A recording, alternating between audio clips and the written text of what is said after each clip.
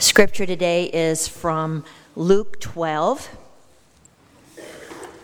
and it'll be verses 1 through 12 today.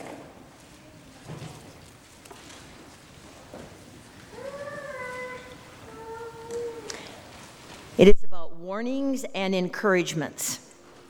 Meanwhile, when a crowd of many thousands had gathered so that they were trampling on one another, Jesus began to speak first to his disciples, saying, "Be on your guard against the yeast of the Pharisees, which is hypocrisy. There is nothing concealed that will not be disclosed, or hidden that will not be made known. What you have said in the dark will be heard in the daylight, and what you have whispered in the ear in the inner rooms will be proclaimed from the roofs. I tell you, my friends, do not be afraid of those who kill the body, and after that can do no more. But I will show you whom you should fear.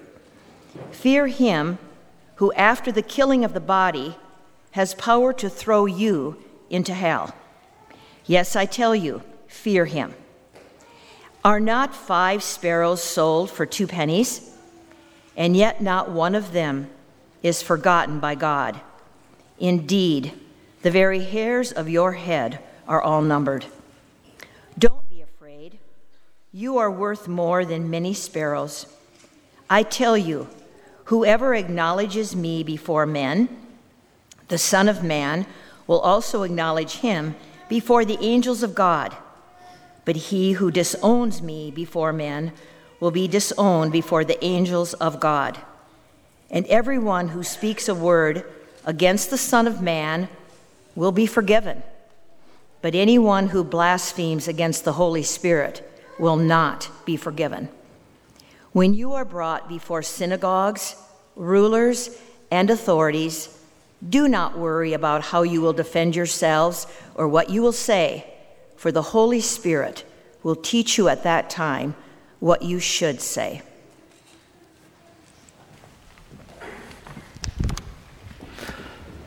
Well, thank you, Linda. It's been my practice in the summers to work through the Gospel of Luke. So we're going to start here. We ended in chapter 11 last summer, and we'll start here in chapter 12. For those of you who are guests, there are outlines of the message in the bulletin, if you care to follow that. There'll also be highlights on the PowerPoint.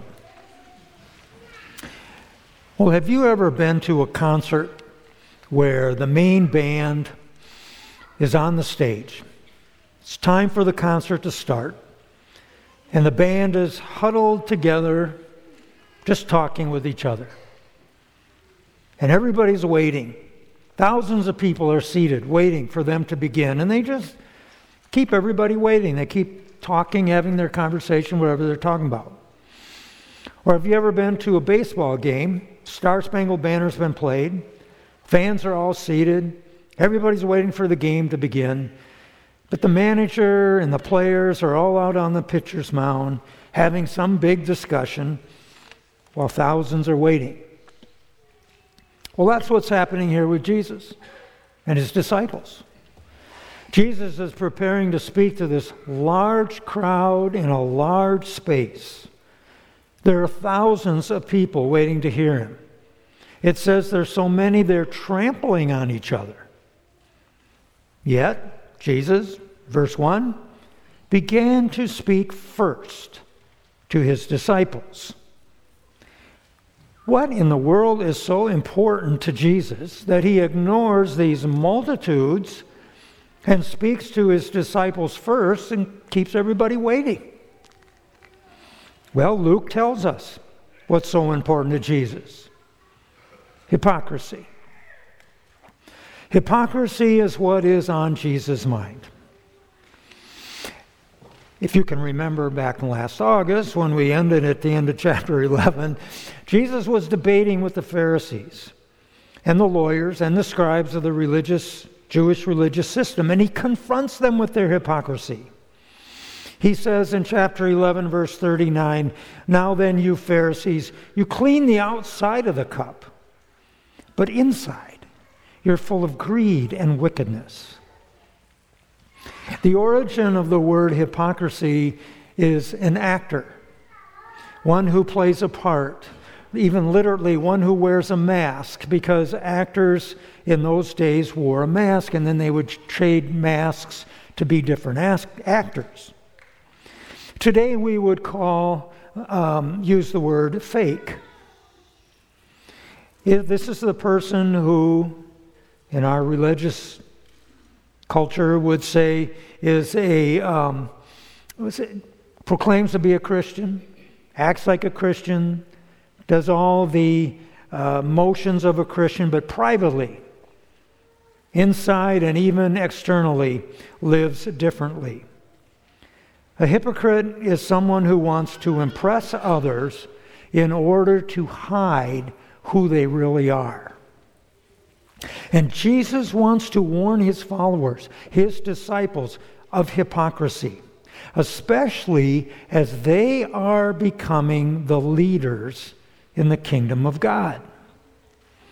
Actually, Luke chapter 12 contains a series of warnings that Jesus gives primarily to his disciples while the crowd listens behind him. His warning regarding hypocrisy and being two-faced is his first warning of this chapter, and it is a warning to us. In the first 3 verses, Jesus gives us 3 things we need to know about hypocrisy and how we can avoid it. First, he describes the nature of hypocrisy.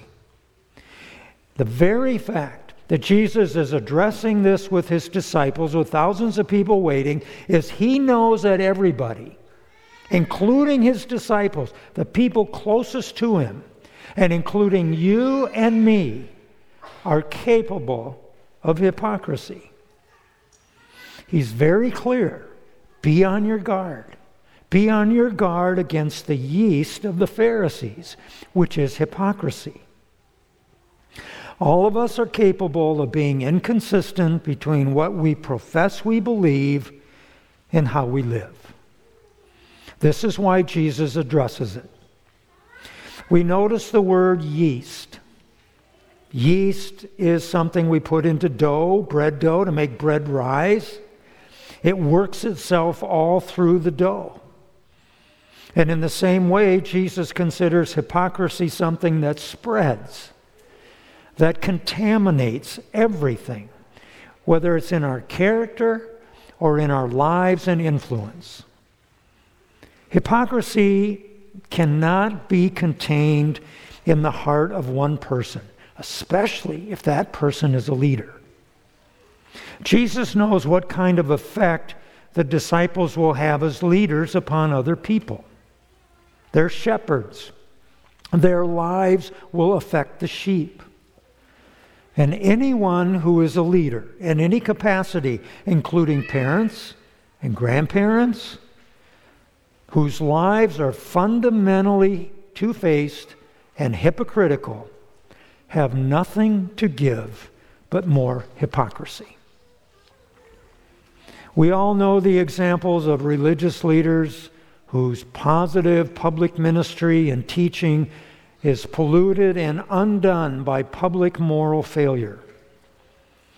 Obviously, hypocrisy contaminates our influence, but it also contaminates our soul. For the Christian who professes to be a believer and lives as a hypocrite, there's either incredible tension that's inside you because you're living secretly inconsistent with the faith that you profess, or you compromise. You start to justify your sin. And friends, that is spiritual death.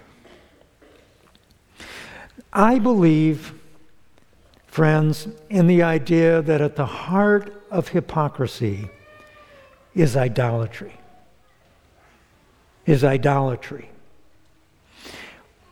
We can publicly present ourselves as followers of Jesus. We can go to worship. We can go to Bible studies. We can teach. We can We can be part of leading worship. We can do service projects. We can be on consistory. We can be in leadership. But privately and secretly, we may be worshiping some other desire.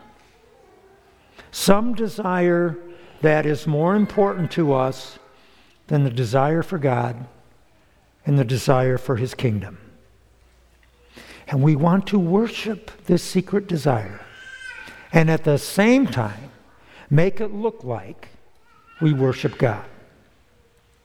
On the inside, we continue to worship this idol, this secret desire. It can be anything.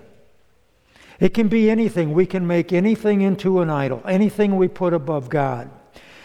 In this context, and we will see next week when we pick up the next verses, one of the greatest, strongest idols is being concerned with what other people think of you. And compromising ourselves to look good so that people think of us in the way we want them to. This kind of idolatry is at the heart of hypocrisy.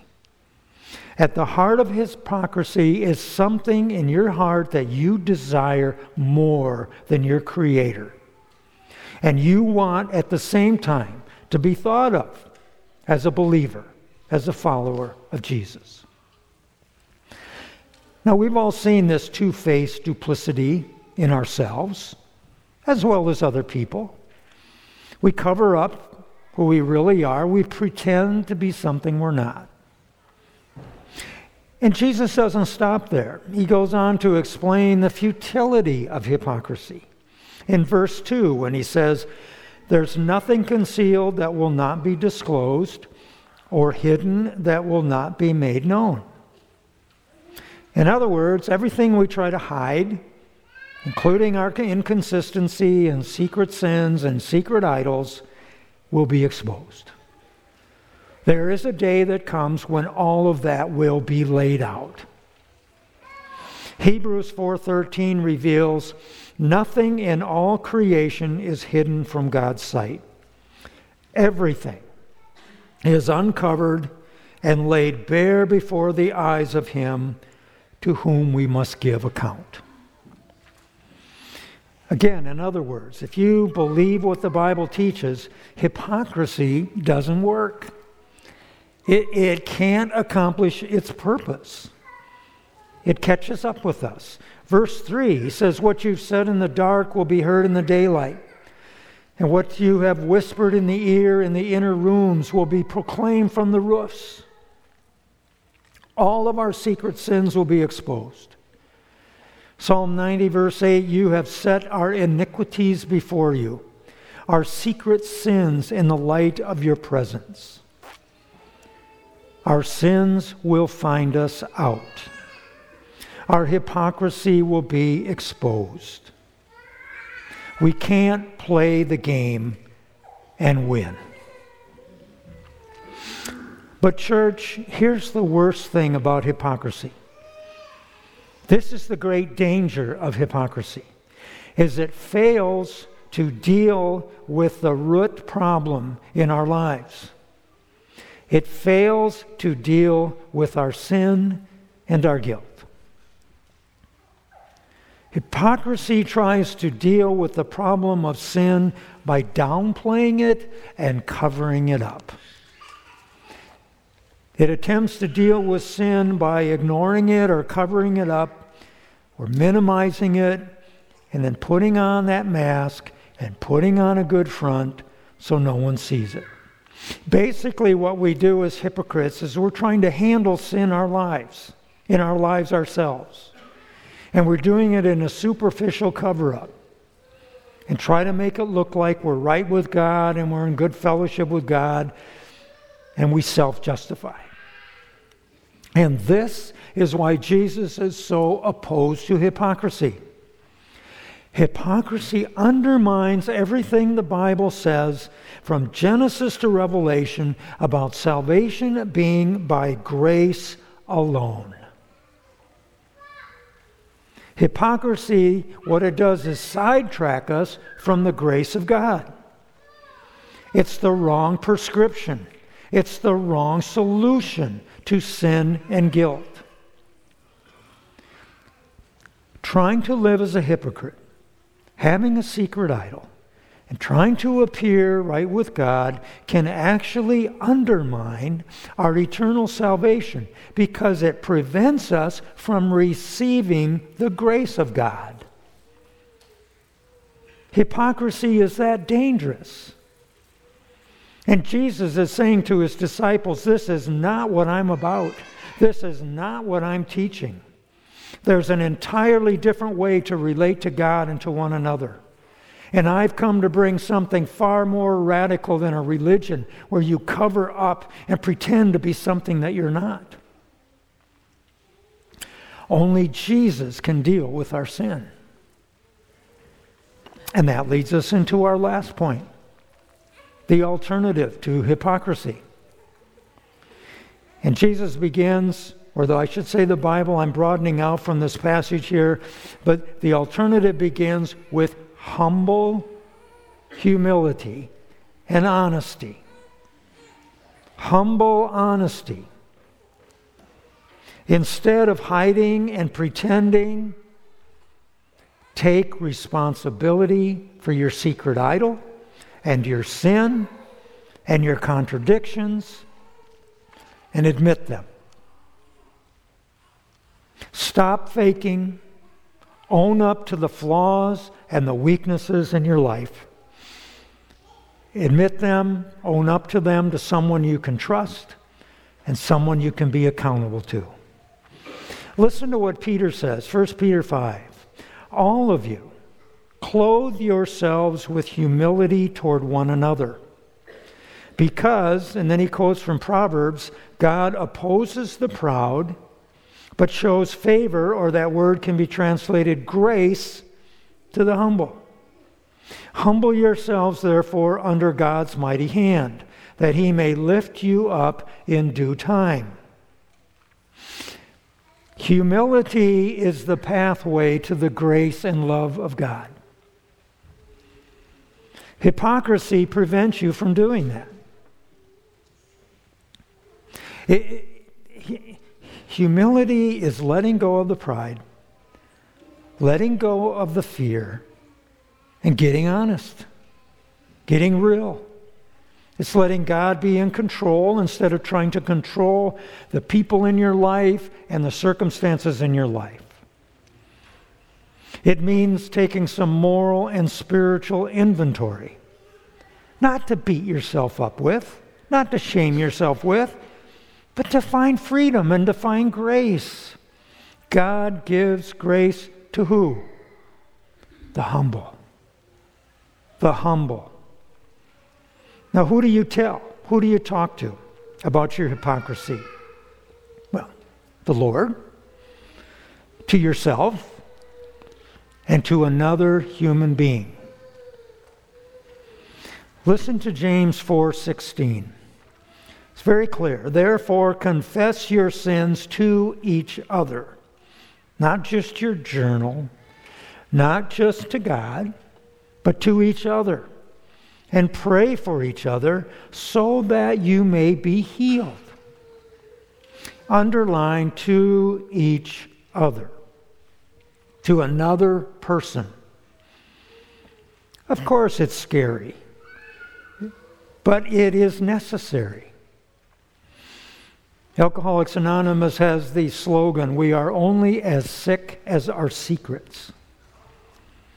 When we keep secrets, they generate spiritual death in our lives. We need to confess to one another. And there's another slogan, revealing is the beginning of healing.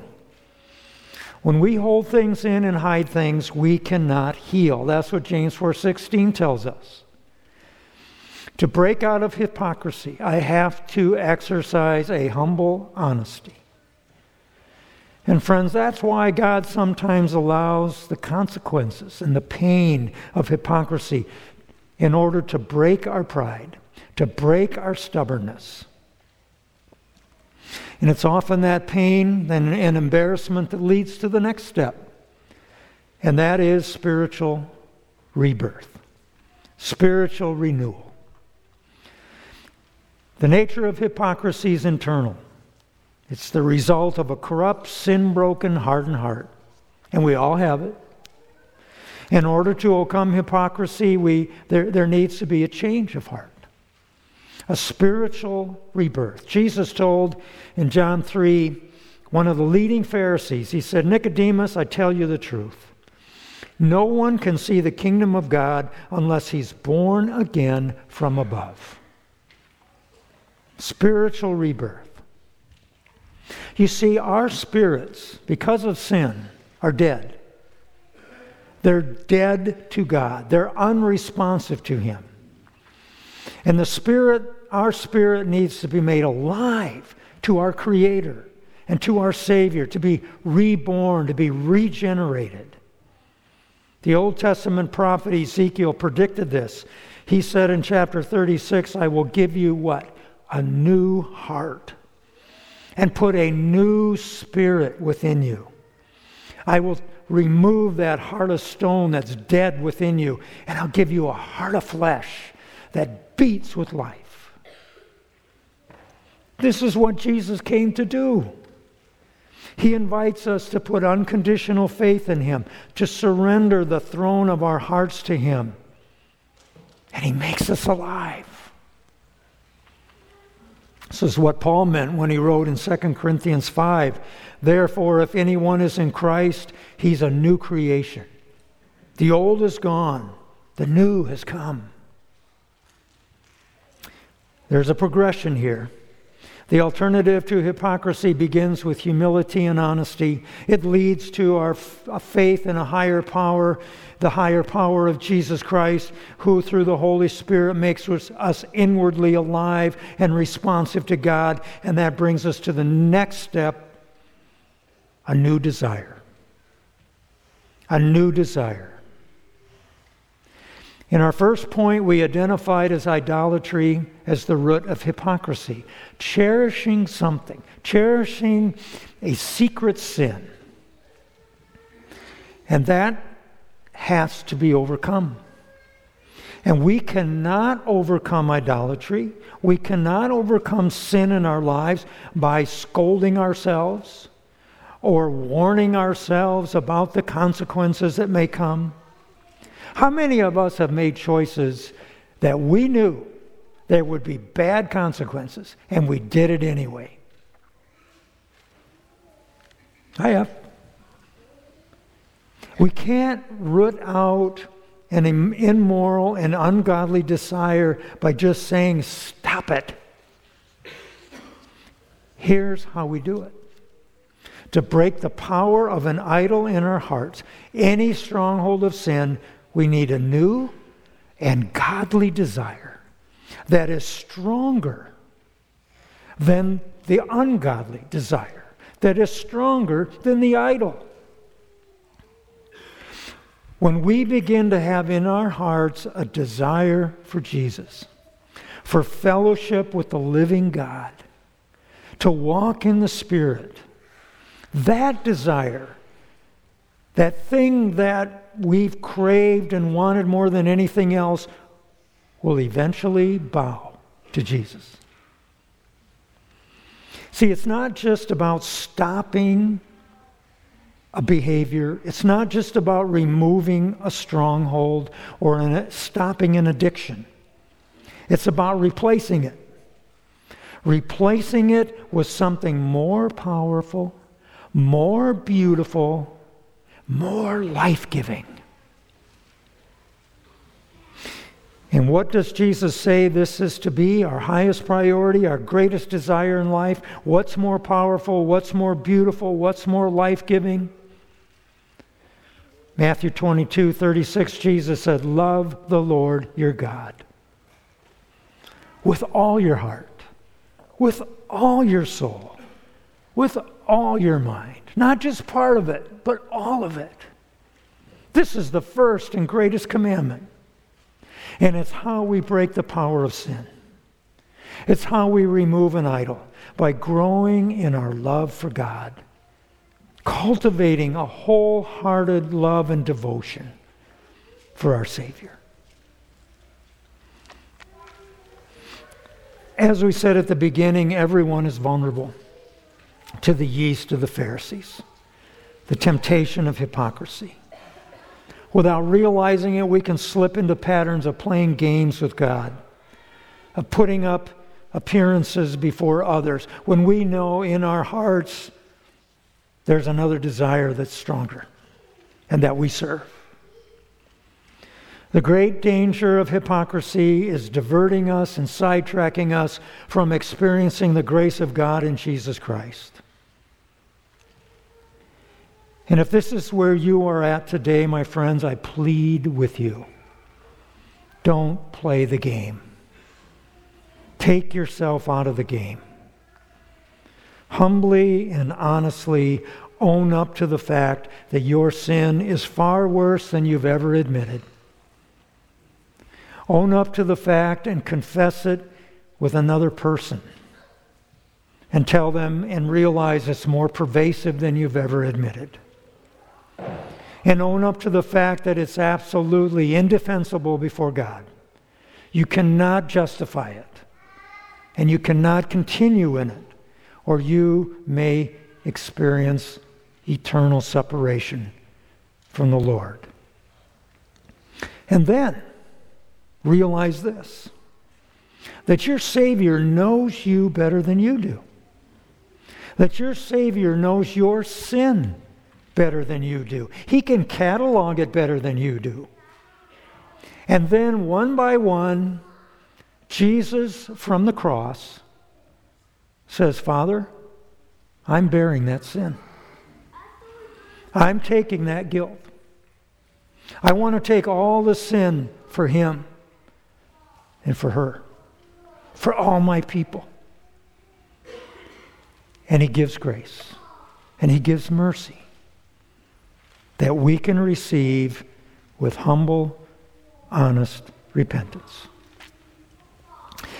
You know, being a fake, being a hypocrite, it takes a lot of work.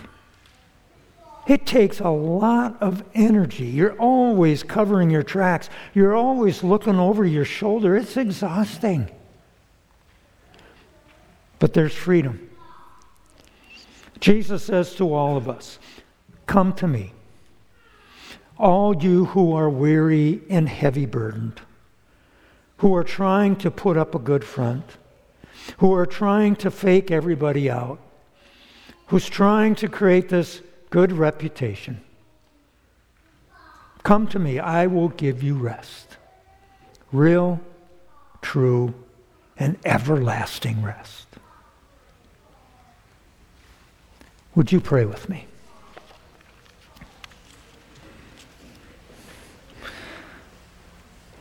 Living God, Heavenly Father, we thank you that your word penetrates straight through to our hearts.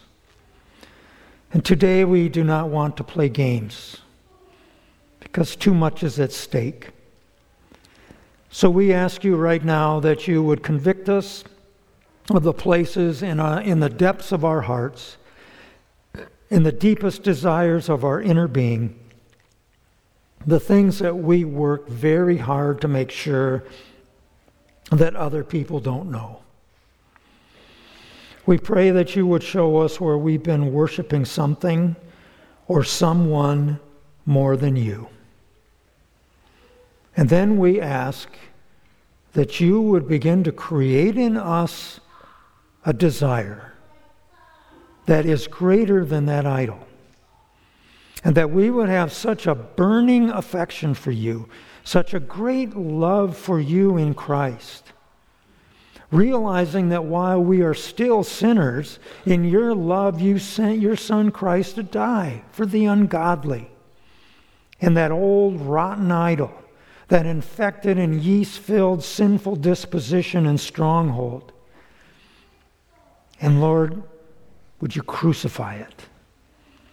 And that would it be killed and expelled from our hearts, its power broken, and its pull reduced and eliminated, that we will love you with all our heart and with all our soul and with all our mind and with all our strength.